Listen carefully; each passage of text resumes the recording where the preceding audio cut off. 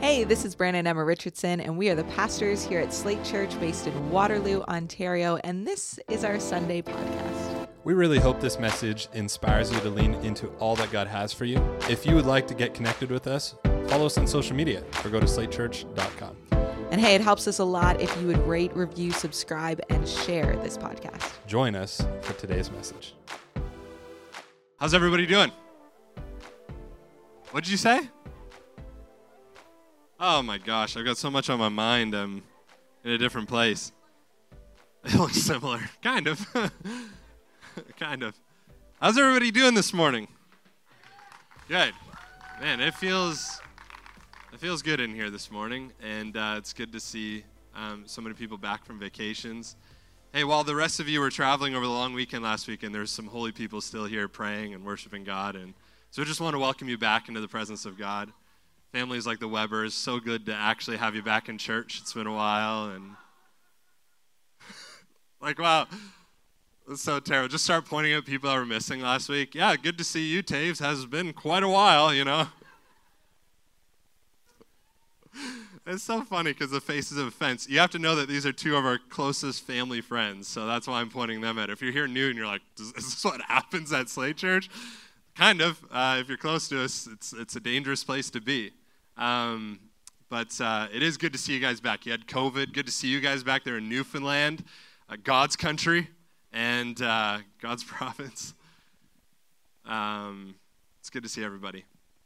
Okay, we are in a series right now called Out of Pocket.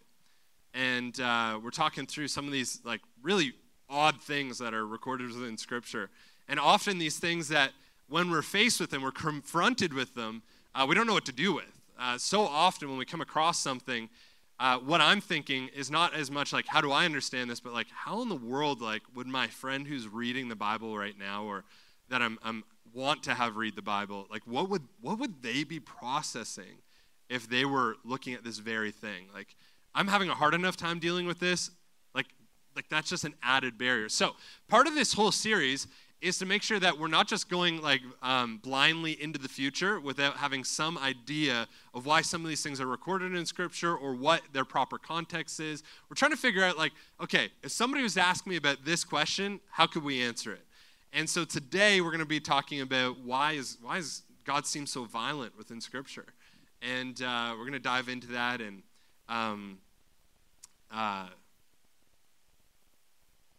maybe we should just read the verse before I pray, because maybe some of us are like, oh, I never really thought of that. Well, let's hear what God says. 1 Samuel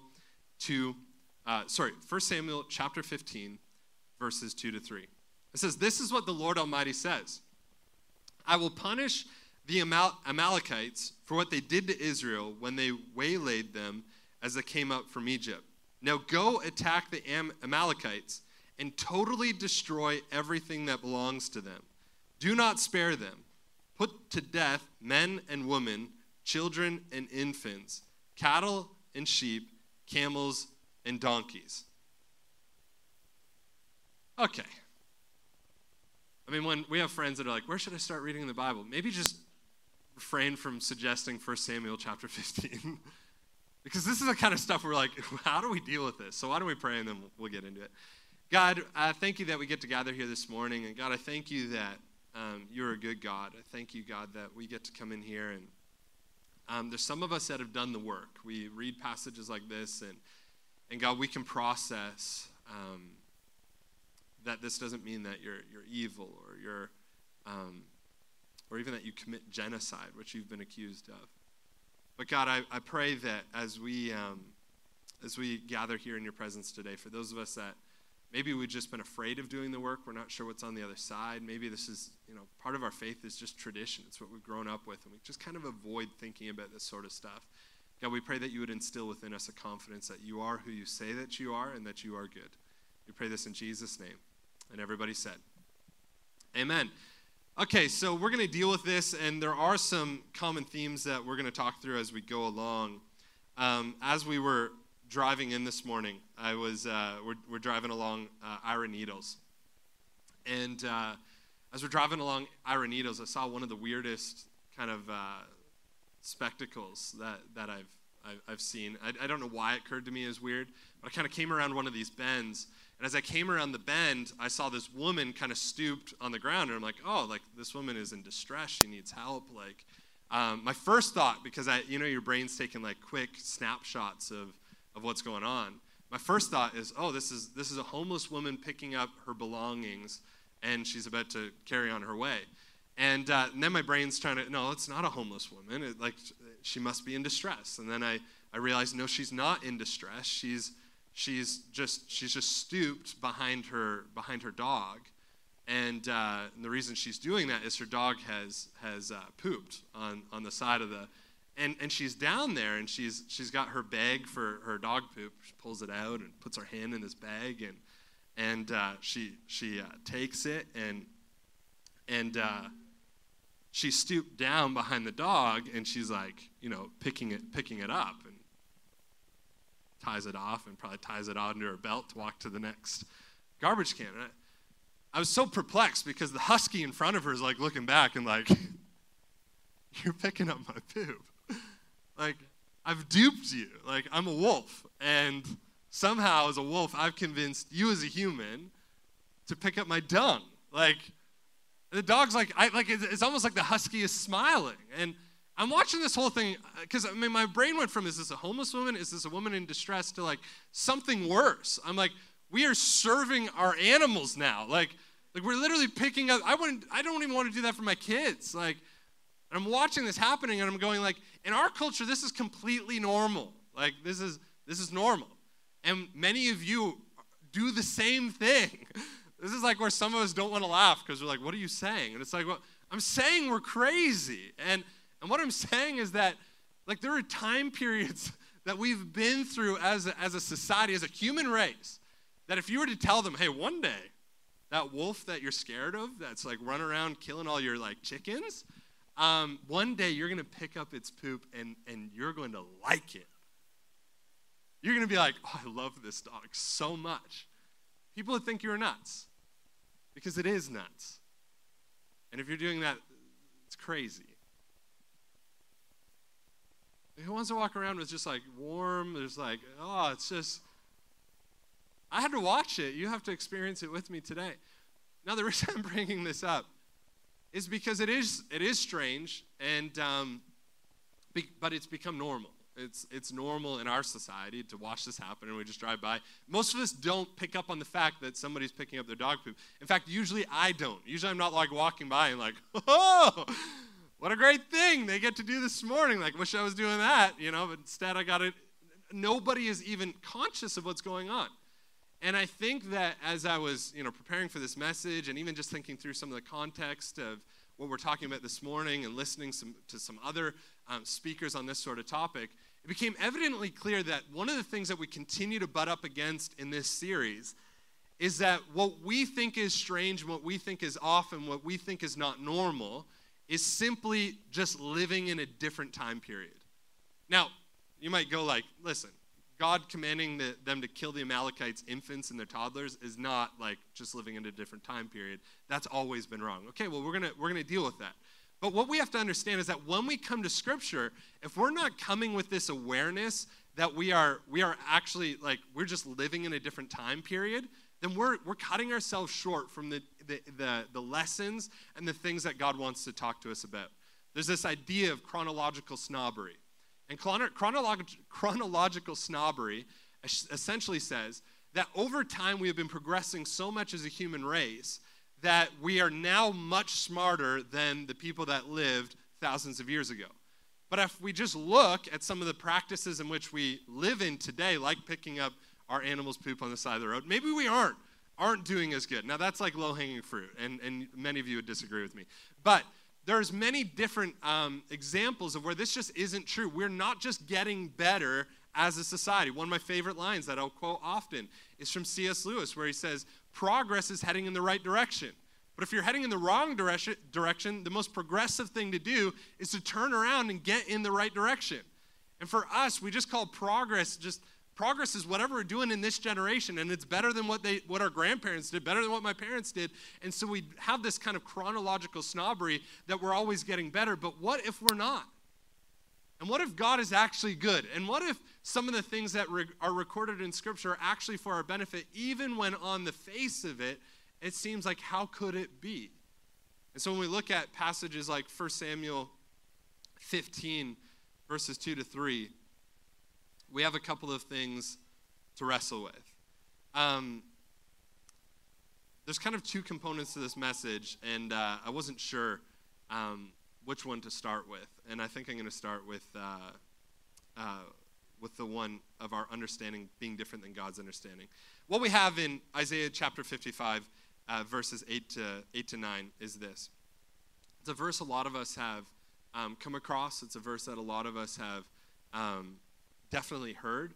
But maybe it's something that needs to sink deep within us if we're going to answer or ask certain questions of God in a message like this. Like, why does God seem so violent? And again, when we ask this question, some of us may have asked this question of God in this room, why is God so violent? But I think most of us, if I'm going to hazard a guess, are worried about our friends thinking these thoughts. So again, keep in mind that this is, yes, to fill you up, but it's also to equip you in answering a question from those that would have a question about your faith, to offer a testimony about how good our God is. So here's the verse in Isaiah chapter 55, verse 8. He says this, "For my thoughts are not your thoughts, neither are your ways my ways, declares the Lord. As the heavens are higher than the earth, so are my ways higher than your ways, and my thoughts than your thoughts." Now, what's being communicated here is obviously something that is easy to it's easy to allow our minds to understand. Okay, that's true. God's ways are higher, but it's a hard thing to hold in tension when we come across passages within Scripture that disagree or offend us in the way that we want God to be. Because it's one thing to understand, like, okay, his ways are higher than my ways. But then all of a sudden, we come to a passage where God is like commanding them to do something that we think isn't good. And then we go like, man, is God good? And we immediately put ourselves in the judge's seat and we put God on the stand. He's on the docket. He's going to be judged by our understanding. So in one way, we'll come across this and we're like, we'll worship God. We'll be in a worship service. We'll be like, your ways are higher than my ways. Your thoughts are higher than my thoughts. And we love it because in that moment, we're being filled with all these thoughts and all these feelings. And we love it and we praise him and we worship him. But then we exit that moment. We actually come across moments where we're like, man, God doesn't seem that great. And immediately, rather than going, but his ways are higher than my ways, his thoughts are higher than my thoughts, what we immediately go to is God actually good? And so what we know sometimes intellectually, we don't carry into our actual experiences with God all the time. Now, one of the examples that in a message that I was listening to that actually Pastor Nate sent me, the pastor pointed out a guy in the crowd and he was holding a baby. And so, you know, for any one of us that have a baby, or even Anna, who I think just walked out with Charlie, if we were to all to assent in this room, we would say, Anna's a really, really smart woman. Does anybody know Anna? Yeah, Anna's awesome. Yeah, we're even getting claps for Anna for how great she is. Anna's awesome. Anna's a wonderful, was it Anna that walked out? Who was it? It was Christina. Oh. Okay, well, Christina, on the other hand, that's not going to work. No, I'm just kidding. Isn't Christina awesome? Also, Anna's like, listen, my kid is fine. Like, okay, so it was Judah that was, okay, we're going to have to talk afterwards, Chike and Christina, get Judah on that, you know, anyway. Okay, so everybody understands. Christina, anybody know Christina? She's wonderful, isn't she, Chike? He's okay. But she walks out with Judah, and I think we go like, Judah's a beautiful kid. Like, I love Judah. Every time I see Judah, I'm like, I'm smiling because he's always smiling. I'm like, this is an awesome kid. But all of us would look at this relationship, and we would obviously understand that Judah, while an awesome kid, a lovely kid, smart for his age even, is probably not in the realm of intellectual smartness as his mom. That's a very simple point to make, right? We all understand, like, this is basics of just like, yeah, we know that Judah is not Christina. We need to take this perspective a little bit when it comes to God with ourselves, okay? So as God's kids, we need to understand that our Creator, the creator of this universe, the one that set things in motion, the one that gave us the word of God that we judge him by sometimes, this God is infinitely more distant from our ability and capacity to think than even Judah is from his mother Christina. That is us in our relationship to God. And so that's one of the places we have to start when we start to analyze, okay, what is God up to? What is God thinking? Like, what is God doing in these passages? What's happening as we explore these topics? For instance, when we come to something like the story of Cain and Abel, and all of a sudden, Cain brings God some meat, Cain brings the vegetables, Abel brings the meat, and God like basically gets really upset with Cain. And he's like, Cain, like vegetables aren't as good as meat. And that's the way we sometimes read it. Like, what is it in that Cain brought? I was asking my kids, like, what is it? Why was God actually upset with Cain and Abel in this story? And they're like, well, it's the type of gift they gave, the heart, in which they gave the gift. I'm like, that's right, it's the heart. And sometimes we can sit there and go like, man, why did God get so angry with Cain and Abel, with Cain in the story of Cain and Abel? And why didn't he just like relax a little bit? And this is a subconscious thing that we're analyzing God, not just from our feelings, but from the culture that we live in, because we're bringing not only ourselves into reading Scripture, we are bringing like the worries and the skepticism of our culture into reading Scripture at times, because we're constantly wrestling with our faith. So that's the question we'll often ask, is like, man, what's up with God in the story of Cain and Abel? Rather than understanding in that moment, like his ways are not our ways. His thoughts are not our thoughts. And approaching it rather with the question of like, man, why is God like that? Instead of asking ourselves the question, why do we feel like we are allowed to bring whatever we want to God and that it should be acceptable? Like, that's the question that we should be asking ourselves in that story is, why do I as a human actually approach this story thinking that God should accept whatever I give him? And some of us carry ourselves with that, don't we? When it comes to that giving moment, we tune out because we're like, why should I give that to God? Like, why should I give something that he's given to me back to God? And meanwhile, the question is really like, why do we think that it's acceptable to just give God whatever we want rather than what he deserves? His ways are higher than our ways. His thoughts are higher than our thoughts. There's a story of a guy, the Ark of the Covenant, which housed the presence of God. It begins to fall over. And his name's Uzziah, and it begins to fall over, and he reaches out to catch it. And in that moment, he dies because he's not supposed to touch the ark. And I think our human thought as we're reading the story is we're going like, oh my gosh, like, God has a short fuse. Like, why did God do that to him? And yet, we need to actually bring this understanding. His ways are not our ways. And part of the question we should be asking ourselves is, why do we think we can do anything we want in the presence of God? Why do we think that it's okay when God says to not slander our brother and sister, to do it in his presence anyway? Why do we think that it's okay to walk into a place and he said, if you have anything against a brother or sister in the faith, before you come to my altar, you're to go offer forgiveness. You're supposed to go get it right. Why do we think we can just walk in here and not think that's for us and just go, you know what? If I'm not forgiving people, that's on them. Look, why is it that we see that story and go, God's bad, when meanwhile we should be asking ourselves, why do I think I can walk into God's presence and deal with his presence however I want? So the question becomes not just, is God really violent throughout the Bible, but the question also becomes, do I actually believe that God's ways are higher than my ways? Do I actually believe that God is a good God? Because if that's the case, I start from a very different place in order to read these passages that I read earlier, and also the passages that most of us will come across that we go, man, what is going on here? We allow ourselves the ability to approach it with understanding that God is good. See, I'm a dad, and so I guess I'm invited to this men's event that's coming up, and I will be wearing, actually I can't even go because they didn't ask me about the date, and we're on our second installment of vacation next week, so have fun. I can't play capture the flag, which I'm really disappointed in. And but as a dad, every once in a while there's a moment where discipline needs to take place. And this is one of the hardest points of parenting, because if you haven't been a parent and you've only been on the receiving end of parenting, and I don't know what your experience is, what I can tell you is that there's a lot of moments of discipline where it's just, it's hard to do. And it's not hard to do because it's exhausting. That is a reason. It's not just hard to do because you're not sure what discipline to give. Like sometimes, like Emma and I will look at each other and we're like, we just run out of options here.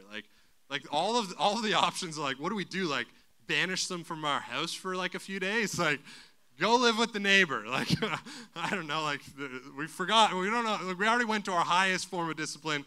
You're now out of the house for a few days. Like okay, walks over to her friend's anyway. And parenting can be really difficult. One of the reasons I find parenting really difficult is because every once in a while the kids will do something really bad that's really, really funny. Like they'll do something and you're like, man, that was like, I mean, if you're Jimmy Fallon, I would be laughing my head off. Like, if this was a comedy show, like this would be laughable. I must even admit, like young kids and there's a lot of poop coming out of this message. I'm so sorry. I'm not like, you guys have listened to enough messages to know that I'm not the poop guy. Like, I think it's disgusting. But our kids are in the specific season of their lives where all they want, and this is probably why it's in my head. I'm like trying to get them not to talk about it. This is my outlet. I'm just like, but they're always like trying to make poop jokes. And like, they'll just like, the kids are so simple because they understand, like they just want to make their friends laugh or their siblings laugh. And they know like complex jokes, like that's not going to get them. But every once in a while, you'll catch one of the kids just walking by one another, and they'll just be like, poop. And the other kid will be like, oh, you're hilarious. And I'm watching it, and I'm going like, this is insane. Like, I'm living in an insane asylum. Like, what? You just said the word poop, and they're like losing it. They're dying. But I must admit, every once in a while, they'll make one of these jokes that are off base, and I'm like, that's pretty good. That's pretty good. But instead, I looked at Emma, and we're both kind of trying to hold it in. We're both looking at each other like, and trying to shield our face from our kids. And it ends up with us taking them to another room and being like, this isn't good.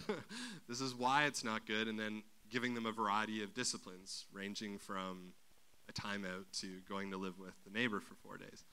And in that moment, I must say, like, I don't know, like this is my experience with my family, and I think I'm watching our kids closely, and I'm analyzing their interactions with us and their experience of us as their parents. And I must say, like, I never once questioned my dad's love for me in that. And as I see my kids and they receive the discipline, in that moment, they know they've messed up. And I don't think that in that moment they're going, and mom and dad don't love me. But they understand because we're in this environment where there's way more love than there is discipline. That way, this is necessary for my growth. And so when it comes to these scriptures, like the biggest thing we have to get inside of us right now, and as we continue to seek out God's heart and as we continue to read scripture, is that God's ways are not our ways. His thoughts are higher, his ways are higher, and the ways in which he leads us are incomprehensible from us as his kids, and we have to trust him. We have to trust that he's loving. It allows us to deal with the rest of the questions. Okay, so here's the second point. Most violence within Scripture is not done by God. Okay, I'm just going to give this as like a caveat because it's not a big point. When somebody is questioning God within Scriptures, often they think God is doing most of the killing and the stuff that you read within Scripture, which there's a lot of it. Like, and we could read reams of verses on this stuff. If people are to bring it up to you and you're kind of scared, you're like, oh man, this is bad, what we have to understand is that most of the killing within the Bible is not done because God commanded an army to go fight another army. It's done because like humans are bad people without God, and we're sinful, and they just go and kill each other because that's what humans do without God. So that's just like the second point. That was a quick one, wasn't it? Can we all give it up for a quick point within church? No, for real. Like every once in a while, pastor's like, I've got 10 points. They're like, oh gosh, I'm gonna miss my dinner. Like, what is going on? Please, I'm a pastor that speaks a lot. Like that's the point. That's point 2. All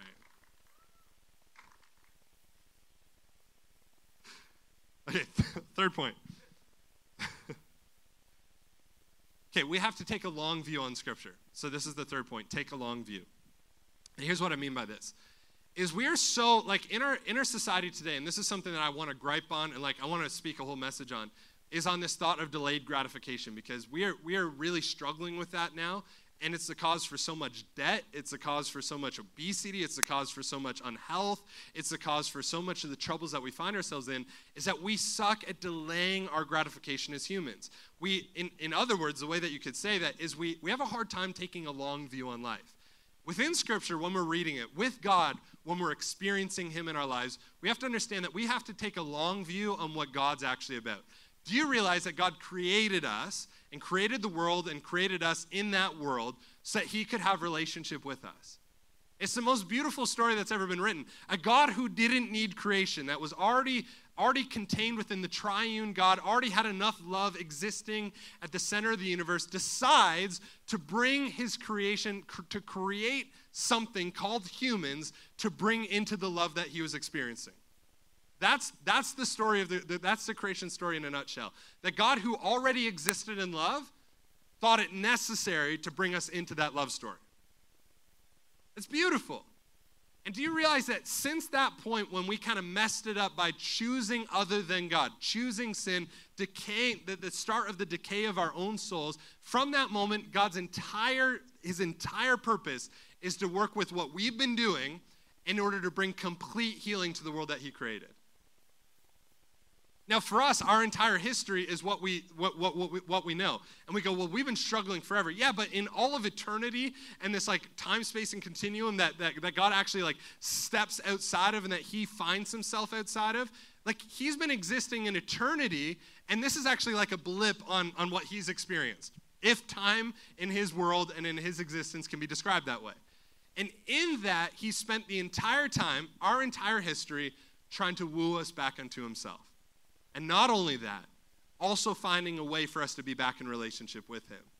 And so when we read of a lot of the things going on in Scripture, we have to take this long view. And of course, we will once again revisit this idea of creation, fall, redemption, consummation as the narrative arc of Scripture. Creation, God created a good thing. Fall, humans, Adam and Eve, chose other than God. Redemption, the period in which we currently still live in, where God is redeeming His people unto Himself, bringing them back in relationship with Him, and consummation, which is the end time. It's where God comes back and everything is set right once and for all. And when we find ourselves post-fall, that consummation period, what we find ourselves in is this period of time which a lot of theologians and academics would call the already not yet time period, where God has already paid the price for our sins, but it is not yet complete. Like the effects of sin is not yet in its fullness been washed away from us. And we live in that time period. Now, all of us would say, like, hey, Jesus coming was a pretty good thing. And if you don't believe that, then let's go back to like sacrificing animals, and like you'd walk into this space and I'd be like, all right, is everybody ready for me to slaughter the goat in front of you? And like, and you guys would be like, oh my gosh, like what is happening here at Slate Church? And so like, it doesn't take very long to be like, no, Jesus is better. Like, that's a little bit better. Yeah, okay, I agree. Or how about like that only a few people could walk into the direct presence of God? I mean, that's also like that's something that I want to experience. On the other side of Jesus, we get to experience that.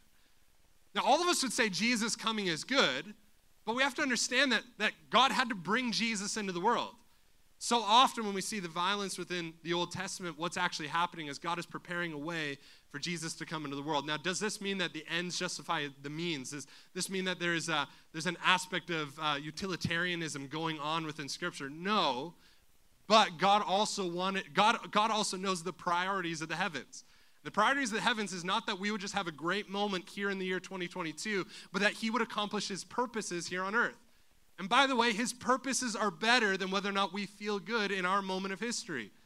His purposes of bringing all humanity back in relationship with Him, to me, when I get outside of my experience, is a much better end than just making sure that Brandon feels good in the year 2022 in the Waterloo region.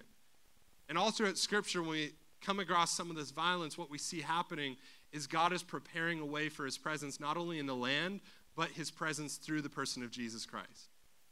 So, what does this mean?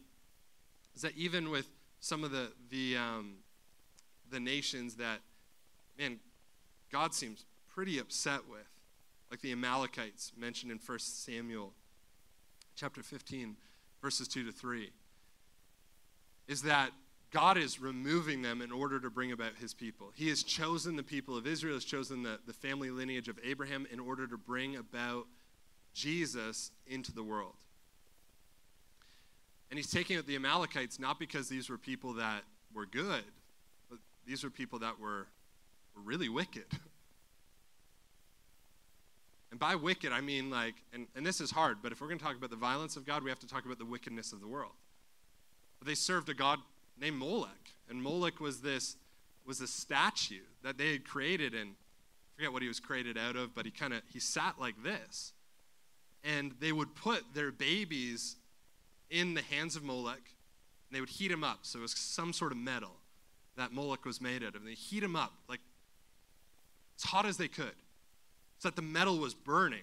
And what they would do is they would take their infants and they would put them in the hands of Molech and allow their infants to be caught into flame at the extreme heat of Molech and burn them as an offering to Molech. And there was so much screaming and so much pain coming out of these children that they were offering to Molech that they would actually set up drums and instruments in front of the statue, and they'd have a live band. So you can just see that, you can actually even see the spiritual trend continue itself even here to the year 2022, where we come to worship God and we come with drums and we come with keys and we come with guitars in order to worship him, not to cover something up, but to release something to God. But in the time of the Amalekites, what they were doing is they were actually burning, and what they were doing with their drums and their keys and their guitars, what they were actually doing was covering up the screams of their children as they died at the hands of Molech. And so it's hard to picture, like when you're reading this and somebody just goes, man, God said like kill their infant, like what is going on here? And we'll get to that in just a moment. That well, isn't he killing their infants too? Like what's going on here? We'll get to that. But in the midst of this, the one thing that we have to ascertain within Scripture is that God's not clearing the way and he's just clearing out good people from the land that they live in. He's clearing out wicked people to bring in his presence. And that's a hard thing for us to understand because we go like, man, like war is so bad and war is so bad. But we also don't live in the time period that they lived in. And it's also interesting because we're really self-righteous as a people, aren't we? Because on one hand, a lot of us will call ourselves pacifists, but then we'll also hang a Ukrainian flag from our window and support Ukraine in their fight for their own country. And by the way, my family came from Ukraine. This is personal for me. I think it's good that they're standing up against what seems to be a domineering empire. I think it's also good. But we got to hold these things in tension and go like, hey, when is it okay for war to happen then? In our minds, where we've been in peace for the last number of years here in like last couple hundred years here in the West, like when is it okay for somebody to actually go to war? Because we bring our measuring stick to measure against God, and we say, well, God has to follow our measuring stick, my way of seeing the world, when we need to understand that his ways are higher than our ways, his thoughts are higher than our thoughts. And part of the violence that occurs within the Old Testament is violence in order for him to actually bring about his presence and ultimately bring about the person of Jesus that would also release the Amalekites and their children from the grip of wickedness. It's taking the long view on things. Is this heavy? I feel like this is kind of heavy. Is everybody's like, okay, well, here's good news, is we only have one more week of this series, and then we're going to get into stuff that makes you feel good about yourself, make sure that you are like the center of your universe again, and we'll go back to a couple weeks. You'll just be like filled up with like, man, I feel like I'm walking on a cloud. You know, we're going to give out cotton candy at the end of service, and we feel light and fluffy, okay? No, we're going to go into a series that's going to encourage us to live out our faith and that sort of thing. But we only got one more week of this, and I want you to stick with me. So, first thing, his ways are not our ways. Second thing, most violence was not done by God. Third thing, the third thing was take a long view. Now, I've got two more points. They're going to be as quick as the second point, and that's a good thing, I think, for this very heavy kind of message. The fourth point I want to make is that God actually demonstrates over and over again within Scripture is extreme patience with people. Extreme patience. We might go like, man, it doesn't seem like he's patient.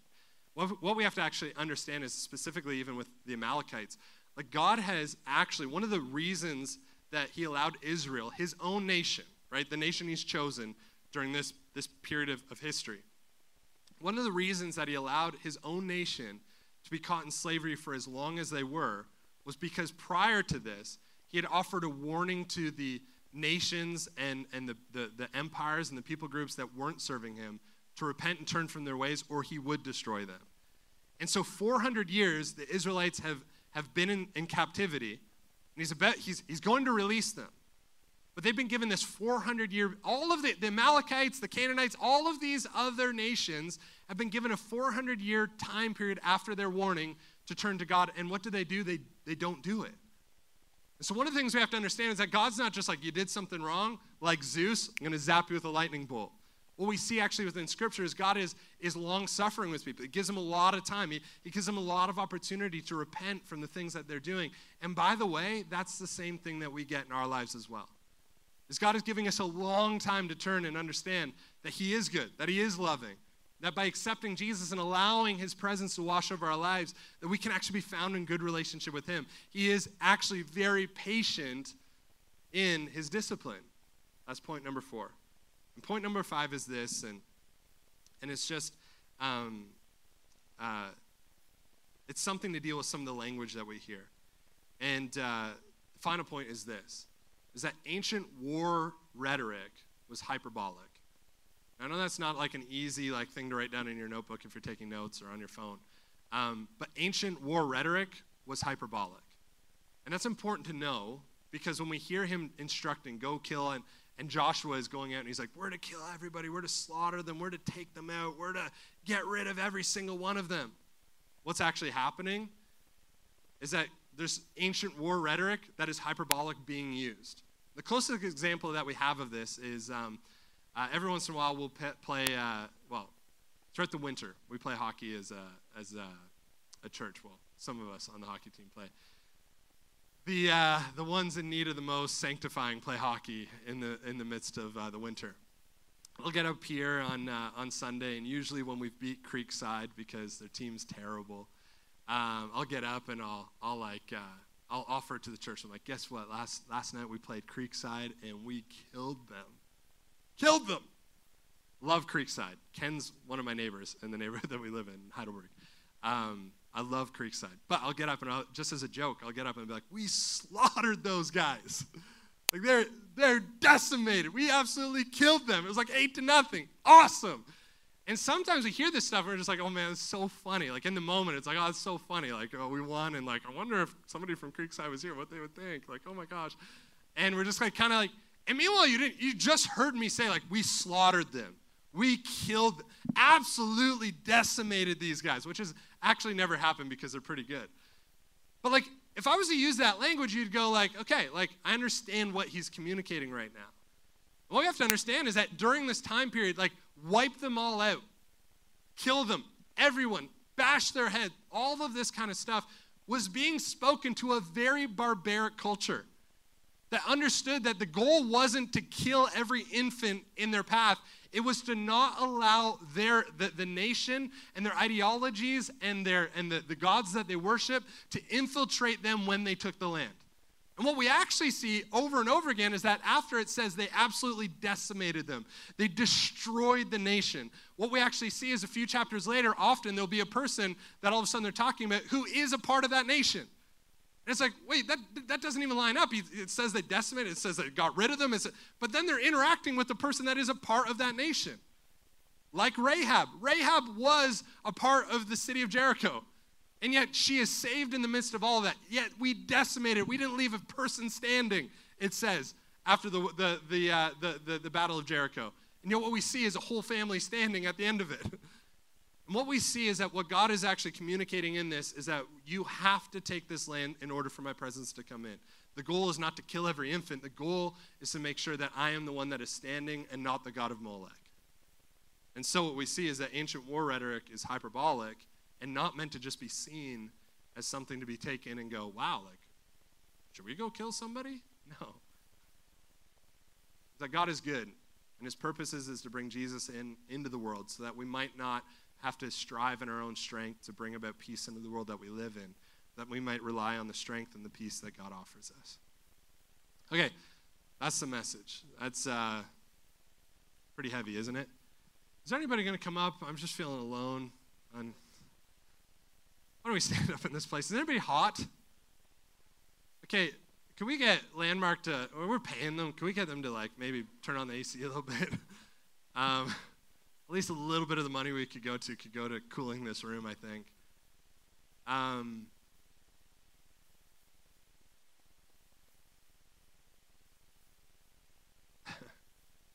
I was just thinking this in my head, and I'll let what was going on in my head come out. I am personally kind of done with teaching messages. I just want to preach. This has been a great series, and I'm the one that ultimately said that we should do it. But I'm like, how do I encourage these people at the end of that? Like, wow, okay. Well, guys, go in peace. Here's what I want the encouragement to be as we end this message is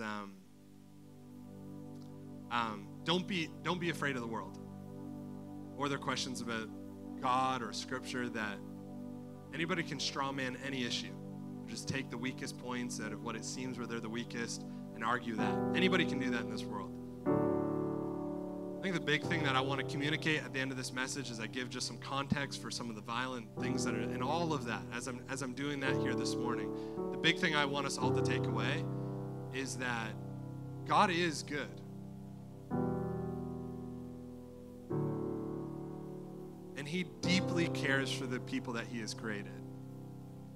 And he's gone to greater lengths than we even realize to be able to sit in a room like this, stand in a room like this, and to be able to be in his presence without all of the baggage and the things that often weigh on us because of the freedom that comes in his presence. And when we come across some of these questions, because here's the big thing that I'm personally convicted of as we go through this series, is there's so many times where I'm having questions about my faith where I'm not responsibly going, okay, God, your ways are higher than my ways. Your thoughts are higher than my way. I'm not doing that. What I'm doing is, and that's a scary thing. I'm just going to go do something else right now because I don't really want to think about that right now. And what I want all of us to realize in this room right now is as we live in this world and some of those doubts have filled us over the course of years and we haven't dealt with them, not from the perspective of humbling ourselves, but just like, oh, that's too much right now. And as we've piled up more baggage in that kind of category of just like leaving it and avoiding it, what I want you to take from this is that God is actually good. For all that baggage that you've been putting aside, you don't have to be afraid of this pile that's piled up. You can know that God is good, that people have done hard work to know who God is in the Bible, that you can walk away understanding that he really does love you, really does care for his creation. And he really is who he says he is. He really did send Jesus in the world so that you would be saved. And he really did provide his Holy Spirit so that you would have the presence of God with you in your life. And so right now, as we bow our heads and close our eyes, I do want to start with just praying for those of us that never heard the story that God brought Jesus into the world. Jesus was God. It's a triune God, that Jesus died on a cross to pay the price for sin that we couldn't pay for ourselves so that we could be back in a relationship with God. If you're here today in this whole story, you didn't realize that is who Jesus is and what he was for. And today you're going, you know what, I want to make a decision to follow Jesus. I want to make a decision to follow somebody who goes to such great lengths to bring me back in relationship with him. If that's you today and you want to make a decision to follow Jesus, I would just encourage you right now, wherever you are, heads bowed, eyes closed. I'm not going to point at anybody, but just to raise a hand and say, you know what, today I want to make a decision to follow him. So if that's you, can you just raise a hand and say, you know what, today I'm making a decision. I want to lean into who Jesus is. Amen. Amen. Let's pray. Jesus, I pray for those that are making the decision in this room. And we just pray that you would show them that they are loved, that your Holy Spirit is for them, that God ultimately have a great plan for their life. God, may you show them that even as they make a decision to follow you, that it's actually, this isn't something to just be forgotten, set it and forget it, but it's something to be lived out with you. So God, even right now, we just pray for your Spirit to come and to sanctify, to help us, to allow us to know who you are and in a deeper way. God, we pray for them right now that, God, you would just be with them. In Jesus' name. And everybody said, amen. Come on, can we celebrate those who are making a decision? Okay. I also just want to pray for those of us that are kind of coming out of this message, and maybe this is what I wanted to pray for, is maybe that pile of things that you've just been ignoring is pretty high, and you're just going, man, I need a release I need God's release, and I need to trust in Him that His ways are high, that He is good, and I need that to sink from head knowledge to heart knowledge today. Why don't we just pray for that in this room? So every head bowed and eye closed. But if that's you, why don't we just raise a hand, and I'm going to pray for you as we close here today. Amen. All across this room. Jesus, as we raise these hands, what we're not saying is we think you're bad, and we want your help thinking that you're good. No, what we're saying is, God, we need help. As your children, we need help trusting you. Even God, as we were talking last night before I went to bed, I was just telling you, like, God, I need your strength to follow you. God, that's what we're saying in this room right now is, God, we need your strength in order to just follow you. Because it's so easy to get up in our heads. It's so easy to try to navigate this life in our own way of conceptualizing things. And God, we need your strength deep within our souls. So God, as we leave this place here today, God, we are praying that our trust would rise because of your strength and because of your Holy Spirit deep inside of us. That God, our ability to love and our ability to go the distance with you, God, would not be affected by our limited thinking, but that God, we would deeply understand that your ways are higher, your thoughts are higher, that God, ultimately you love us more than we could ever love you. I pray this in Jesus' name, and everybody said, amen. Thanks again for listening to our Sunday podcast. To hear more messages like these, be sure to share and subscribe. We're thankful for all that God is doing in our church right now. We would love to have you be a part of what is going on. You can connect with us by filling out a Connect card online at slatechurch.com. And hey, stay tuned for more content coming soon.